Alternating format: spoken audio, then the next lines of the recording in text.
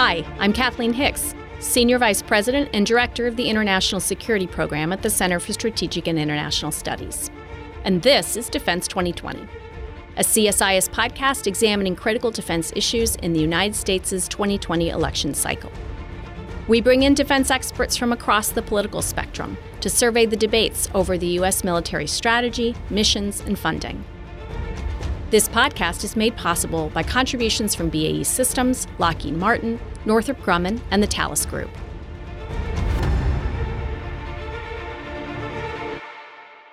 In this episode of Defense 2020, I'll be speaking with three Republican experts on defense. My colleague Mark Cancian, Senior Advisor in the International Security Program here at CSIS, Jen Stewart, Republican Staff Director of the House Armed Services Committee, and Tom Mencken, President and CEO of the Center for Strategic and Budgetary Assessments. We discuss views within the Republican Party on key defense issues heading into the 2020 election.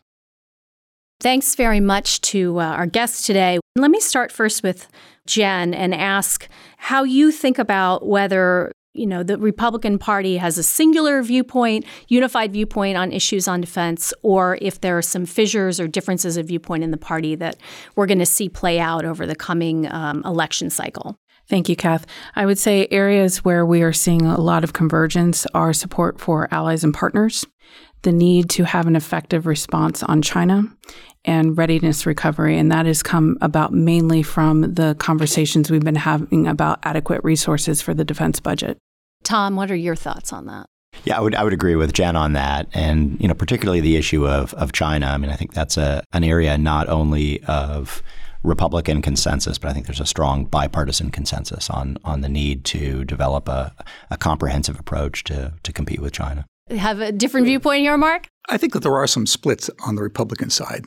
Strong agreement that we need a robust defense, but you have still some deficit hawks, although they've mostly been hunted to extinction.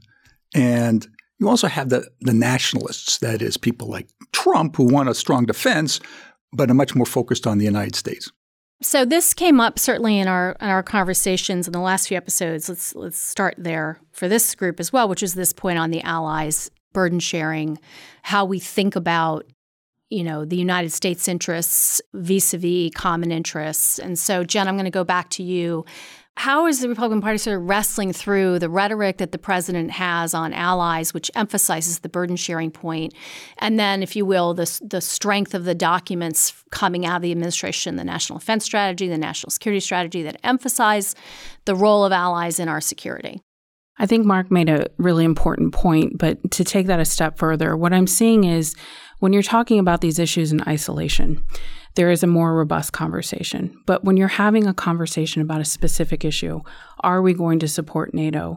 We've seen through votes on the House and Senate floors strong, overwhelming bipartisan support and very few votes that are opposing supporting the alliance. When you look at the conversation we're having right now about our larger strategy and policy for the Middle East, and we start talking about our partners, the Syrian Kurds, we've actually seen that coalesce Republicans around we need to support our partners who have tangibly demonstrated that they are helping us achieve our national objectives.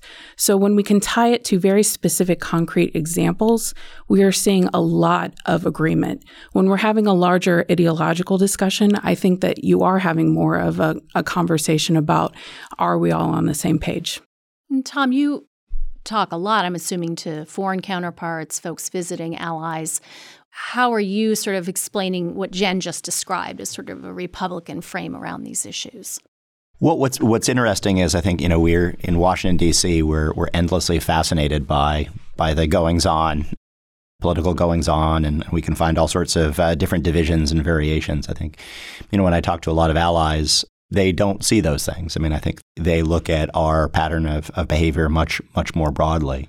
And I mean, that sort of takes me back to this idea of burden sharing, which I don't like the term. I think the metaphor is wrong. I think what we should be talking about is a way to help our partners do more and help our partners do more with us. And I think that's the type of discussion that our allies really are looking for. Yeah. Mark, thoughts back on this topic? You see this split on the Republican side, that is, between what the strategy documents say, and what the United States is doing on the one hand, and then the president's tweets on the other. I think partly that split is due to the fact that the president hasn't quite figured out how to use the levers of government to achieve what he wants. And every once in a while you see an explosion there, for example, on Syria, where he tries to interject himself without doing the kind of bureaucratic, diplomatic precursors that would more smoothly implement his policies. And I think it's also worth remembering that, our close allies are also themselves democracies, and their policies are also subject to democratic forces. And so I think they tend to understand that policymaking in a democracy can be messy, and often that messiness is on display for all at home and abroad to see. One of the issues that you hear most about on defense really is around use of forces or deployment of forces, which relates in some ways to this burden sharing issue. Most recently, of course, the president's decision with regard to U.S. forces in northern Syria. But looking ahead and behind, if you will, there's certainly been discussion about U.S. military forces in Afghanistan and where they're going. This frame of the forever wars, which has come mostly on the left, but also the president, again, has framed things in this way. How do you think that the issues around U.S. force deployments generally, and maybe specifically U.S. military presence in the Middle East, is going to play out in the coming year? I would say there's two issues that are always critical to stabilize the conversation in Washington. The first is we need to understand how these deployments are linked to a strategy to achieve policy objectives. And when that piece gets overlooked, we tend to start having tough conversations in Washington. And the second piece is the consultation piece. When you look at the number of members who were not in Congress when 9/11 happened, who don't have that as a current memory for them, and then you ask them to support something without consulting them or without tying it back to the objectives, we get into trouble. The other thing I would say is we have talked a lot about the conversation in Washington. One of the areas what we need to do better at is reconnecting our policy conversations in Washington to the American people, tying it to their economic prosperity, tying it to the advancement of our values, our norms, our ethics. And this comes up, for example, in emerging technologies, but is certainly relevant here. Look, I'd say, across administrations, we've seen a repeated desire to reduce our footprint in the Middle East or, get out of the Middle East, and for, I'd say partially understandable reasons. But at the same time, there's the reality that the United States has interests in the Middle East, and that events in the Middle East, including terrorism, can affect Americans here at home. And so as desirable as it is to just sort of wash one's hands of the Middle East, I think successive administrations have found that extremely difficult to do in practice. I think Republicans and many Democrats also are haunted by the experience in Iraq. That is, a feeling that the surge had reduced violence, the United States left, but did not create a stable political environment, and then the political situation collapses, ISIS comes in, and the fear that the same thing might happen in Syria or Afghanistan has pushed many, I think, to support a longer commitment. If I may, I agree with that. And I would go a step further and say they're increasingly concerned about, we understand what the military objectives are in the strategy, but help me understand where those start and where the political objectives start and what is our end state goal. We did an entire project on this question, and what we found was that U.S. goals in Afghanistan had expanded over time. That is, starting with very limited goals to prevent the country from becoming a launch pad for terrorist attacks, to a very expansive set of goals for nation building, including political involvement and economic development and rule of law and women's rights and the whole thing. And you see in the negotiations the United States wrestling with this. Is it willing to reduce its goals and give up some of these very important human rights? Or does it want to go for the full set of goals, which might imply decades of continued engagement?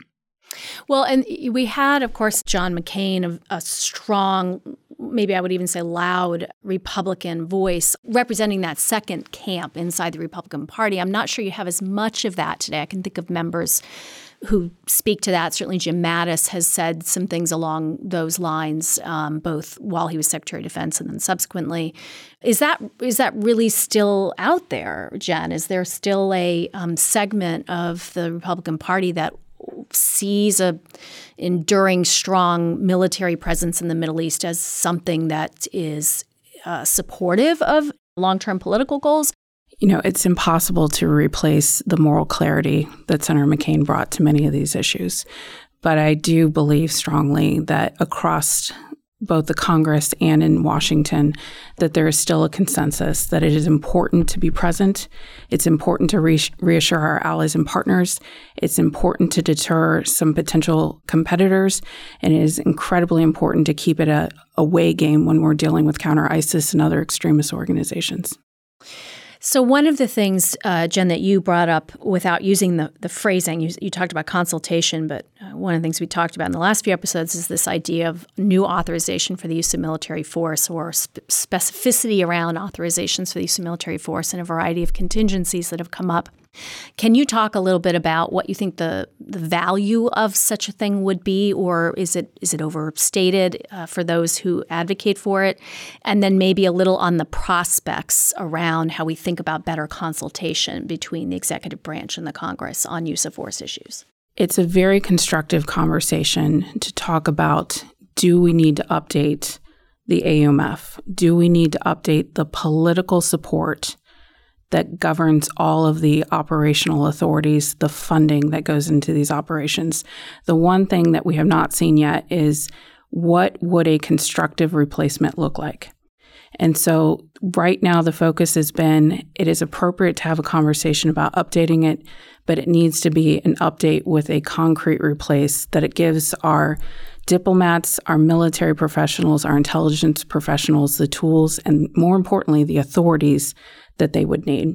And we haven't seen that conversation mature yet.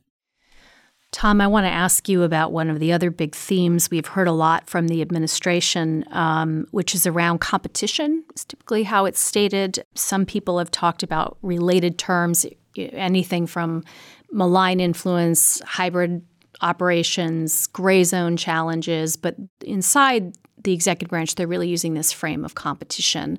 Can you talk a little bit about how that is playing through in terms of where the Defense Department in particular needs to go in its mindset and capabilities? Yeah, I think we're at a place now where government officials from the highest levels are talking. You just have to think about Vice President Pence's recent speech, right? Are talking about the reality of the multidimensional challenge that China and Russia play to the United States, to our allies. And if we take that seriously, embedded in that, although we don't like to talk about it as openly, is the prospect that we might have to fight China or Russia. And so I think, DoD planning really does, need to center on those possibilities.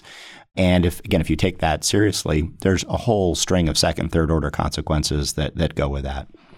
We need to be thinking much more seriously than we have really in the past 25, 30 years about what a large scale war would look like.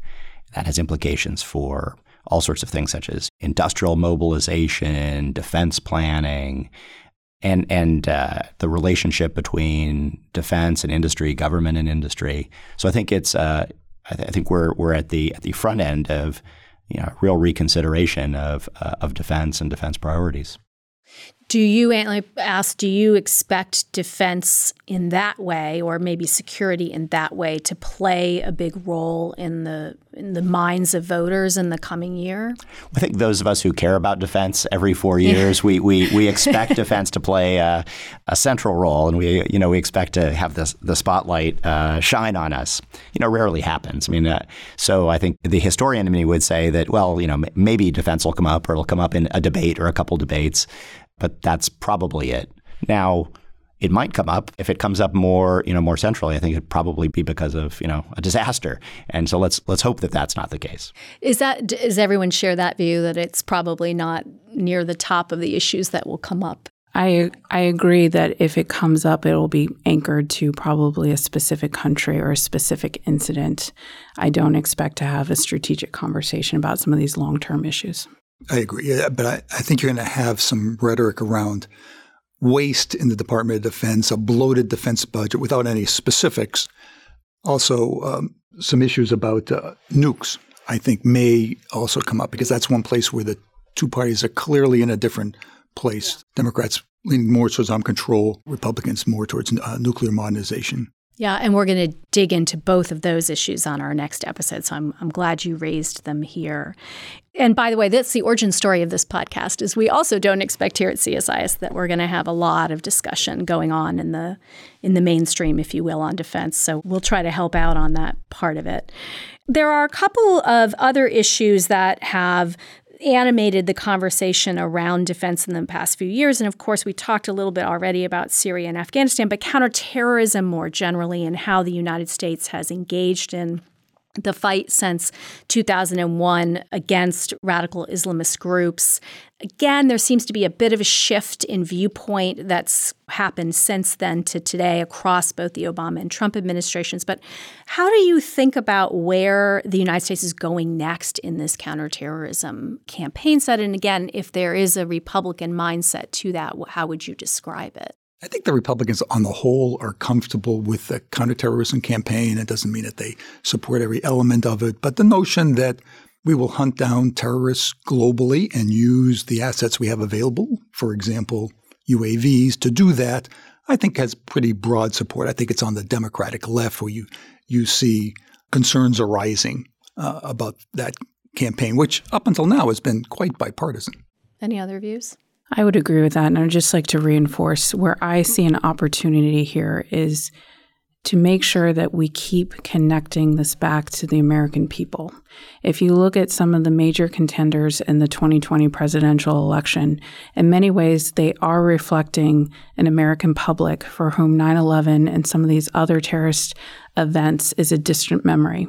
And so I would say it's more a Washington has become a little bit isolated and needs to reach back and explain why we think consistent with our norms, values, ethics, and away game is the appropriate response. Where are you seeing that succeed?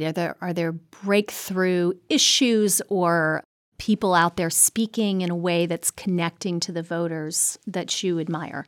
I would start, and this is a little bit self-serving, but Mac Thornberry has initiated a series of public speaking engagements because he really sees the disconnect. Every single time we've had something come up, we've eventually gotten to the right place, but it's gotten a little bit harder each time. And it's reinforced in our minds that we've taken a little bit for granted some of the foundational truths that most people who've been working in the national security space since 2001 take for granted. So he's working on that, and he's talking to other like-minded individuals about that need to reconnect the American people to what we're trying to do in Washington on their behalf. I would agree with that. And I think that goes even broader than counterterrorism. I think it goes to support for a vigorous American presence across the world. There's a very strong case to be made, but the case does have to be made. And I think many of us who support that view of American international engagement unfortunately started to take for granted that the case just sort of made itself rather than us having to make the case. This connects, I think, closely to, maybe a broad view of civil-military relations or how well-connected American society is to the military.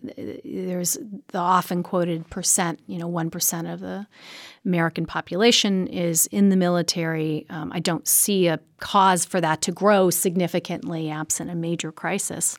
So this gets to this disconnect, Jen, that you in particular have pointed to a couple times already. How do we think through a better way of connecting the military to society so that we ensure that when there's issues around, should we use force, should we use forces, that we have an engaged electorate on these issues? Well, I think our competitors are, in a way, doing some of that for us. I mean, you referred to foreign malign political influence. There's, malign economic statecraft. I mean, I think Americans broadly see a pattern of aggressive behavior out in the world. Doesn't mean that they're going to go down and sign up for the military tomorrow, nor should they. But I think, there is a growing perception, and I think it's an accurate perception, that we live in a more dangerous world.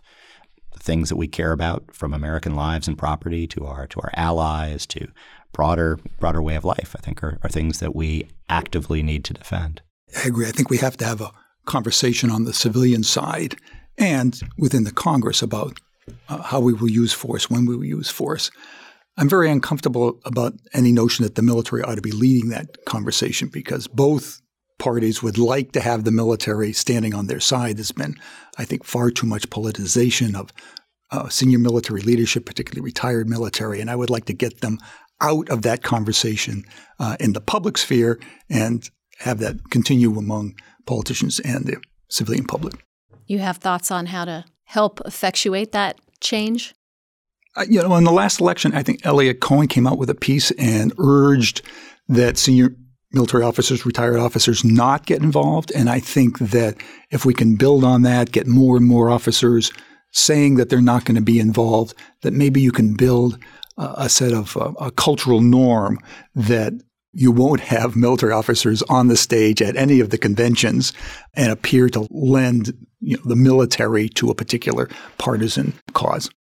So I want to loop back a little bit, pulling together many of the threads we've talked about already, which is the national defense strategy, the national security strategy of the Trump administration have emphasized China and Russia. And I would say for most people the documents may say China and Russia, but for most people following the conversations, the particular focus is around China, the long-term competition with China. And at the same time, the day-to-day conversation, the bulk of energy being put forward is around these issues of Middle East policy and strategy. We're going to talk in the next episode, I think, in some depth about how you think about capabilities and budget. But just at the broad level, how are we doing in terms of getting focus in the American public, if that's the desired administration viewpoint around competition with China, making that something that connects for them and actually driving change across that national security toolkit with defense as one component? I actually think we're doing pretty well. And I would say, just judging progress, say over the last year, 2 years. Well, first, we're actually having the conversation, and we're actually openly having the conversation. And I think that's one positive attribute of the current administration is the willingness to actually talk about these things. Vice President Pence has given 2 speeches. At one level, you could say they were unremarkable speeches, except it was remarkable that it was the Vice President of the United States calling out China on malign behavior in a whole series of categories. So the conversation is going on, and I think that conversation is not just one going on with and between us here in Washington, D.C., but is increasingly a nationwide. So I think that is a necessary first step. I think you put your finger on a tension in our military posture, which is, on the one hand, we have strategy documents that look at great power competition, particularly China, but also Russia. On the other hand, every day we're sending forces out to regional conflicts, to crisis response, to humanitarian needs. And that split has put tension in all of the services. Do they have smaller forces that are very high tech, or do they have broader, larger forces that can meet all these many demands? And you see those tensions playing out. Many of the services have opted to have a spectrum of capabilities, but it's a good conversation to have. I'd like to emphasize some areas where I think if we can continue to move the conversation forward would be helpful. The first is when we talk about our relationship with China, and it's not just us. When you talk to allies and partners, particularly in the Indo-Pacific, there are many commonalities of their policy debates they're having in their capitals that I think we can leverage in terms of how do you both engage and compete with China at the same time. And that's across the entire range of our society and certainly theirs. And I think continuing to work with our business community on that is going to be critically important. The emerging technologies, The trend lines of some of the places that Beijing wants to take those are not consistent with our ethics and our values. But we haven't really had a conversation in the United States about what our ethics and values are in some of these areas as well. So making sure that we don't frame this as a military response, but focus on some of these areas where getting it right means we wouldn't have a conflict with China is where I think our opportunity is right now. Let's close out with tying this to the other instruments of power, which I think is sort of been implicit in the conversation that we haven't talked about them because our focus is on defense, but to compete effectively, to make sure that we're countering influence, to make sure we have the positive narrative we need to have. We need more than just the military. The administration has come under significant heat from on the Hill, pushing back against attempts to significantly reduce the State Department, as an example, other instruments. What's been helpful, if anything, in this conversation that we're having, and where do you think we need to go from here?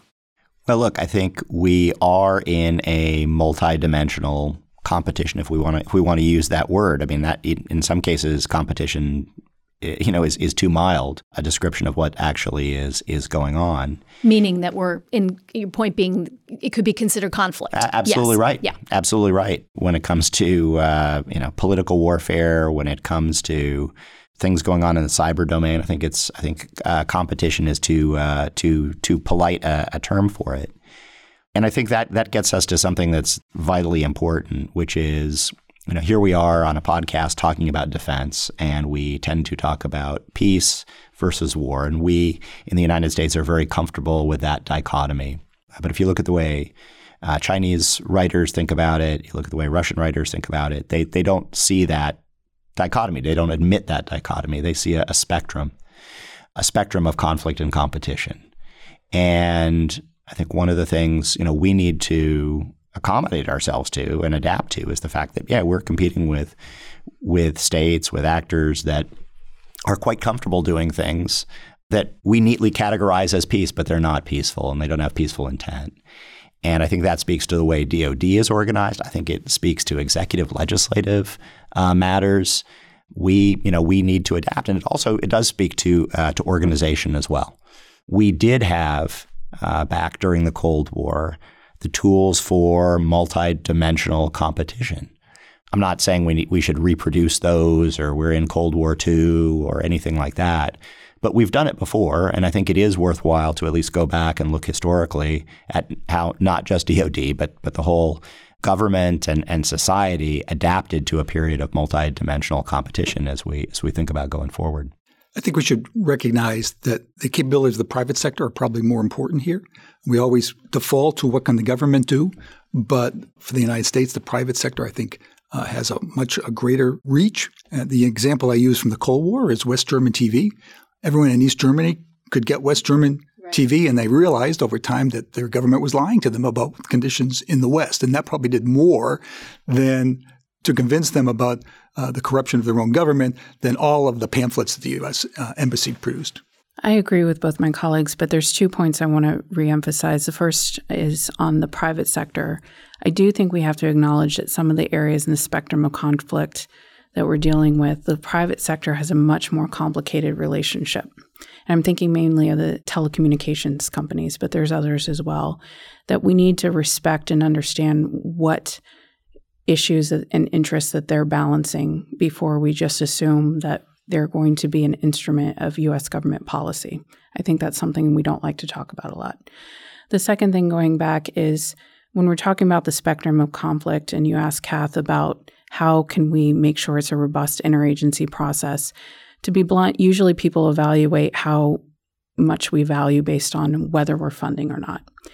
And because we have pretty static phases of conflict right now, and we're not having a conversation about what Russia and China are doing, I think beyond probably the administration, we don't talk about what authorities do people need and what resources do they need, and do we have an outdated view about what they should have and when they have it.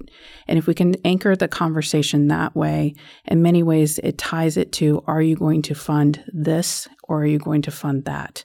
And because we're not doing that, it's very easy to overlook not just state and AID, which we usually talk about, but DHS, FBI, Treasury with sanctions. We don't talk about it holistically because it's very easy to just ignore it until we have a problem, and then that's too late to start funding those activities and those people working those authorities.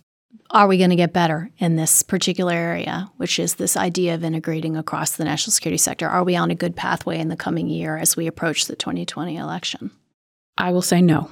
I think this is a continuing frustration with the U.S. government, the difficulty in getting all the different agencies to work together in a chaotic democracy. So we're always going to get a poor grade.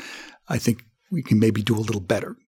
Well, Mark Cancian, Tom Mencken, Jen Stewart, thanks so much for joining me today. The conversation will continue. On behalf of CSIS, I'd like to thank our sponsors, BAE Systems, Lockheed Martin, Northrop Grumman, and the Thales Group for contributing to Defense 2020. If you enjoyed this podcast, check out some of our other CSIS podcasts, including Smart Women, Smart Power, The Truth of the Matter, The Asia Chessboard, and more. You can listen to them all on major streaming platforms like iTunes and Spotify. Visit csis.org/podcasts to see our full catalog. And for all of CSIS's defense-related content, visit defense360.csis.org.